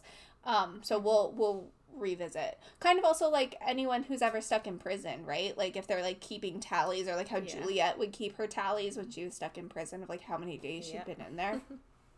So, it's interesting. Let's see. Oh, August trying to stab his hand to, like, prove that he's, like, bulletproof. Oh my god. I'm like, I wish that would have worked out for Jude. Yeah. You made the Curl Prince reference. I finally did not make another Curl Prince reference. Saved it for pop culture, though. Oh, okay. Sorry. It also reminds me of, like, basically if you combine the brashness of Jude with the superpowers of Luke Cage from Marvel, or I guess Juliet would be another good example, but Luke Cage from Marvel is specifically what I was thinking of, because he is straight bulletproof. His skin cannot be pierced, like, ever. Then that's his superpower. He has his own Marvel show, but he was first introduced in Jessica Jones, and that's where I watched him. I love Luke Cage. He's so pretty. Yeah. Nothing to do with this She book. whispers Sorry. dreamily. He's so pretty. Okay. This one is random. And there's no actual reason for me to make this pop culture reference, but other than character name. And this happened the first time I read the book, and it's still happening now. But before I get into it, how would you describe Leo, like features-wise, based on what we know? Buff. Probably. Very intimidating. Tall. Built. I mean, that's another word for it. What color is his hair? Brown. Okay. Why? I actually think it's described as fair. I think he's supposed to be blonde. Fair? No one describes hair as fair. I hate when people describe hair as fair. Like, just give it a color. Like, don't... Because fair could be, like, dirty blonde, which in a lot of cases actually looks brown, even though the roots are blonde. Yeah, but I could rant about hair color for so many days. most of the times that someone is saying someone looks Fair, like they're a god, blonde. they're probably blonde because white people. I like, well, I was going to say, like, I think I'm also, because most people around me are brown haired, I just assume everyone looks brown haired. That's fair. So, I think he's supposed to be like a buff blonde guy with black eyes. Oh. They all have black eyes. Like, they all have, like, very, very Oh. dark eyes. I think that's what he's supposed to look like. However, because his name is Leo, and the only other character I know named Leo, other than the one from the Percy Jackson sequels, that doesn't count. I'm like, I don't think about that. But there is a character in Veronica Mars, played by Max Greenfield, named Leo. And he's a cop, and he dates Veronica, and he comes back periodically every so often as, like, a returning extra, basically. And every time they talk about Leo in this book, I just picture Max Greenfield. Every time. Like, I can't not see Max Greenfield. And just because of the character's names being Leo. Like, that's it. There's nothing about Max Greenfield that actually reminds me of the way this character is described. But I can't stop picturing Max Greenfield as August's older brother. And, like, Max Greenfield does not fit this description. Like, a really dark-haired, mid-sized Jewish guy is just, like, not what this character is supposed to be. But that's how I picture him because of the character name. I get interference because one of my family names is Leo. So, culturally Chinese and dark-haired. Yeah. The book's wrong. We are correct. We are correct. Be Schwab, you're wrong. But then it's like, I think about, like, the things that Leo is doing, and I imagine Schmidt from New Girl doing them, and it's just, I can't take him seriously. That's why I need him off the page. I need more Ilsa, because I don't picture her in my head at all, so it's fine. I think that was everything for the prelude. What do you have for first one, chapter 1? I only have a couple. The first one is, like, very random and kind of far-fetched. But I just kept thinking of Linus from Charlie Brown when August was talking about his attachment to the violin. And sure, of course, there's more reason than just, like, wanting to be near his musical instrument. And, like, there's some sort of mythical fantasy kind of explanation for why he needs it by his side. But, like, it's just, like, this idea of, like, Linus is always by his piano. Like, he's always playing music. He's You mean sad Schroeder. when he's... Schroeder. Oh, my God. Wow, Linus my has dad his blanket. My dad is literally going to disown me. I'm sorry if he's listening, because he is a Charlie Brown nerd. Disclaimer, I have not watched Charlie Brown or read Charlie Brown in probably, like, 15 years. Anyway, so Schroeder is always by his piano, right? And he's always, like, he pays no attention to anything else that's going on. It's just him and his piano, and it just reminded me of August and his violin. I'm really gonna get disowned. Oh my God. We own, like, so many Charlie Brown things. I bought my dad a Charlie Brown pen, like, fancy pen. Oh my god, this is bad. Well, they adopt me because I was in You're a Good Man, Charlie Brown. So, like, They know probably. the I mean, they basically already did. So, like, come on. It's true. But you got to know your Charlie Brown stuff. The quiz to get into the family is Charlie Brown. No, I'm just kidding. That and Billy Joel. And winning a game of chronology. And winning a game of chronology. And then my second one that I had was this, like, the theme just reminded me the name for it reminded me so much of The Fold from Shadow and Bone. Like, what is with this, like, folding the seam? Like, Oh, I thought you were gonna say Hunger Games. oh no, Because there's this scene in District 12 where they go to do all their shopping. That's so interesting. Now, I was thinking more like a division in areas. You have the seam in this novel and the fold. I mean, I'm guessing the fold is much more intense than the seam, but who knows? It just reminded me of that. I just think the name similarity is really interesting too. Like, we can't think of anything else. Like, come on, let's think of something more interesting, guys. I need it to be called the Shadow Fold in Shadow and Bone. Otherwise, if you just say the fold, I just go to that clip from Schitt's Creek where they're just like, fold in the cheese, David. I think of that all the time when I'm folding in anything. It like haunts me. I haven't even seen Schitt's Creek in full, but that one clip like literally lives in my mind rent free. It's the most iconic clip, like, probably ever. Just anyway, sorry. No, that was it. That's so funny. Okay. Okay, so August, I had a couple. August practicing his facial expressions and, like, how much he needs to blink in the mirror reminded me so much of Bella Swan when she's trying to get ready to meet Charlie when she's a vampire. Oh my god. And they were like, blink, but don't blink too much. And she just goes... Sorry for the listeners can't see. I just had a total spastic blink attack on camera. But, it reminded me so much. And, like, practicing the right facial expressions and, like, how to move like a human to, like, blend in. He's basically Bella Swan. And he's always in his head. So was Bella Swan. True. So, I hope he's more interesting than Bella Swan. He is more interesting than Bella Swan, but still. I'm sorry, but it's really not hard to be more interesting than Bella Swan. That's true. She's... Yeah.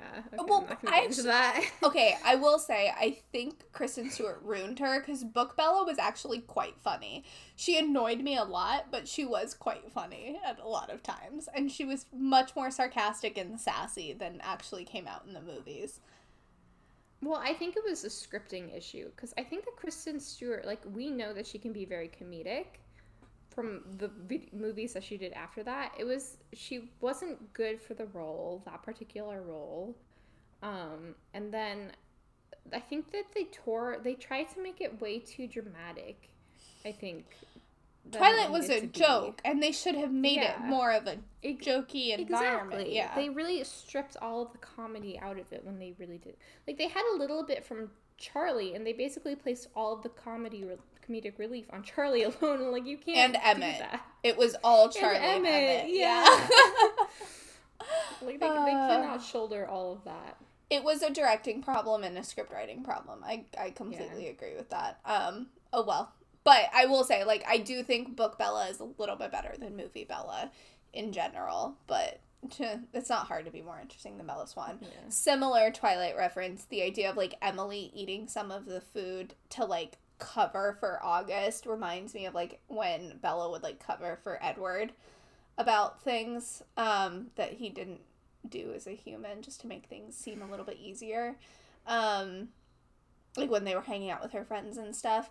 And then this is really, again, really random, and I don't even know, like, why this relation came into my head, but I was reading about, like, August talking about his violin, and, like, similar to yours with, like, Schroeder, and, like, just wanting to be close to it, and it having to do something with like the bigger picture of everything, but we don't yet know what that something is. It reminded me a lot of Elliot Page's character in Umbrella Academy, because their character in the Umbrella Academy does something with a violin, and they're seemingly not magical, but then I forgot about that. Yep. I don't remember what happened.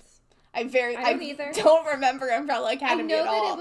I know that it was important to the plot, and that when they played that, it like did something, and that's all I remember.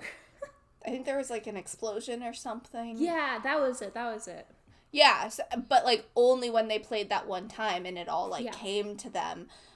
So I just got some like vibes, some like visceral reactions that reminded me of Umbrella Academy. Wow. I need to rewatch Umbrella Academy. I need to rewatch more than just season 1. There's like 3 seasons. I know. It's really good. It's just, I feel like it's something that I want to watch with someone else who will like understand it, that I can talk to about it. Okay, the iron thing where it only like impacts like 2 out of the 3 monster classes reminds me a lot of like Vampire Diaries, specifically with the originals, how a lot of things that bother normal vampires also bother the originals, but they can't like kill the originals in the same way that they can kill the normal vampires. So I'm getting the sense that iron's similar here. Like it'll really irritate them, but it won't absolutely decimate them like it will the lesser classes of monsters. So like wood stakes, for example, sunlight, all of those things will kill normal vampires but won't kill an original. Yeah. And the way that August was trying to lie, and just like how it seems like they try to lie, reminds me a lot of how fairy folk lie, where they can like get around the truth by saying certain opinions, and as long as they believe them to be true, they can speak them even if they're not actually true. So seeing August play with that, I was getting Cruel Prince vibes. But yeah, that's all I had. Nice references. My normal MVPs? overactive pop culture. No, you have good ones though. I always like hearing them. Yes. I always have like 1 or 2 and that's it. It's okay. The good thing is, like, at least for most of mine, you've also seen the source material that I'm talking about. So you like buy into it. I can vouch. Amazing. Okay, yes. MVPs. You should go first since you're starting the book fresh. Okay, I don't want to start off with the protagonist. I already decided this. I want to give it to Emily because I think it was a small gesture, but I think that her biting off parts of August's lunch and wishing him well on his first day of school was just such a nice and very motherly gesture. Like, she's not really his mother, more of a mother figure as I understand it. Adopted mother. Yeah, and like clearly very much cares for him, and like that I feel like in like him being a monster. It sounds so weird to say that. Like someone who clearly doesn't eat human food and like has so much to worry about now that he's going off to school for the first time, he's leaving the compound for the first time in his life. That's a lot for him to take on. And so this is just a small little thing that now he doesn't have to worry about, and she thought ahead and was like, how can I make this burden a little bit lighter for him? Right. I thought that was really, really cute, so I wanted to give her a shout out as my MVP. Thanks, Emily. Yeah. Love it. My MVP, I think, probably for somewhat similar reasons, is going to be Ilsa. And that's because I think she was doing the best that she could at like that big sister role, like trying to make sure August felt comfortable, make sure that he was like aware of what was going on and just felt supported and safe and like actually happy about the decisions that he was making. But I also think that whether strategically or not, her own way of like dealing with things is a good mental stimulation and distraction for August, which helps him not be afraid of the things that are coming. And she also is one of the few that will actually, like, look into him and understand him to see when he's feeling a little bit of fear, when he's feeling a little bit of anxiety, whereas the humans aren't necessarily going to be able to pick up on those emotions in the way that his, like, true family can. So, yeah, I'm going to give it to Elsa, though August is my second choice because I love him. Yeah, I think he would have been my other MVP if I hadn't chosen Emily. Yeah. But I felt like she, like, deserved it. No, that's completely fair. Not so Kate. Elsa, She burned so. down a goddamn No, school. I feel like I'll give it to her at some point, probably multiple times. I get that feeling. But right now, like, you can't really congratulate her on burning down a chapel. I feel like conscience. Our delivery of MVPs to Kate is going to go a lot like our deliveries of MVPs to our other female protagonists, where we get so irritated with them. Not irritated, but, like, just, like, you're like, why are you doing this? No, that's bad. Stop doing the bad thing, like, really early on, and it takes a while for us to be like, oh, wait, okay, you have a plan. It's gonna be okay. Character development. Like, congratulations on growing up. Like, we didn't even think to really give MVPs to Jude until the second book. No, so. we really didn't. Yeah. I like our choices. We're picking the sweet ladies. Love it. All right, Julia, how are we feeling about wine for the prelude and the first chapter? All right. I am saying that this chapter is like a medium-bodied wine. It's a wine that typically appeals... I wrote whole notes on this because I thought very long and hard about it. It's a wine that typically appeals to a lot of people, and it's a good starter wine, a beginner, like an entry into wine, like something you would pick up that a lot of people like, that if as someone who's not really versed in wine, you'll probably like as well. Not everyone likes this. Like, I don't think you like this, but I would say a California Merlot. I know. You were special, though. It's a very common wine to have. I know. As a beginner wine.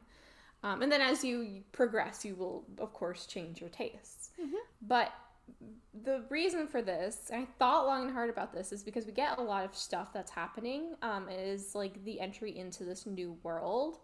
And we have the darker notes, which I would apply to Kate.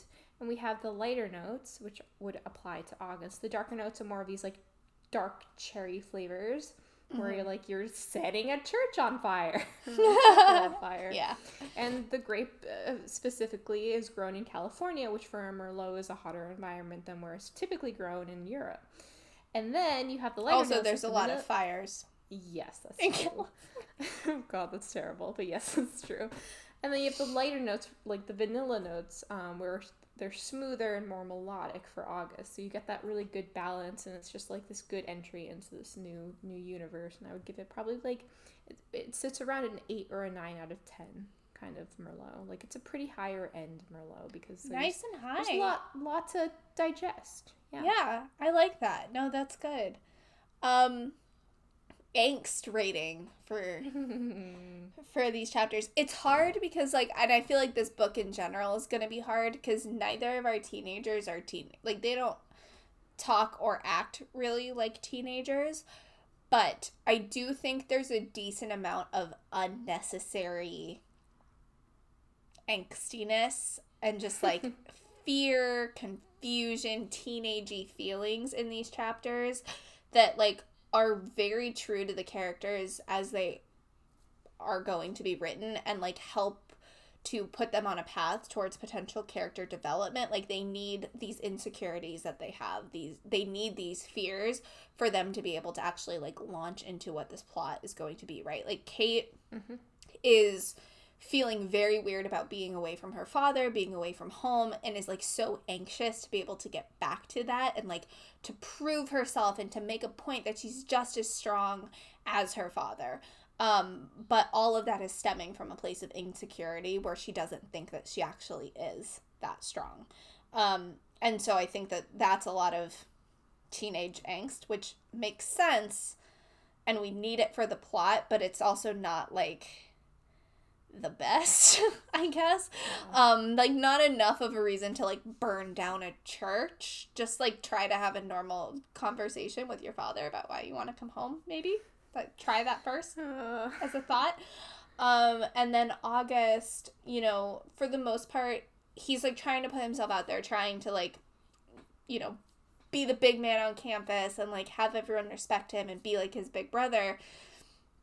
But the second he really gets that chance and his security blanket gets taken away from him, he panics. And he'll still do it. He'll still go through with everything that he needs to do. But, like, when his violin gets taken away from him, he gets really anxious and confused and, like, isn't sure if he can do it without his violin and, like, having that safety net with him.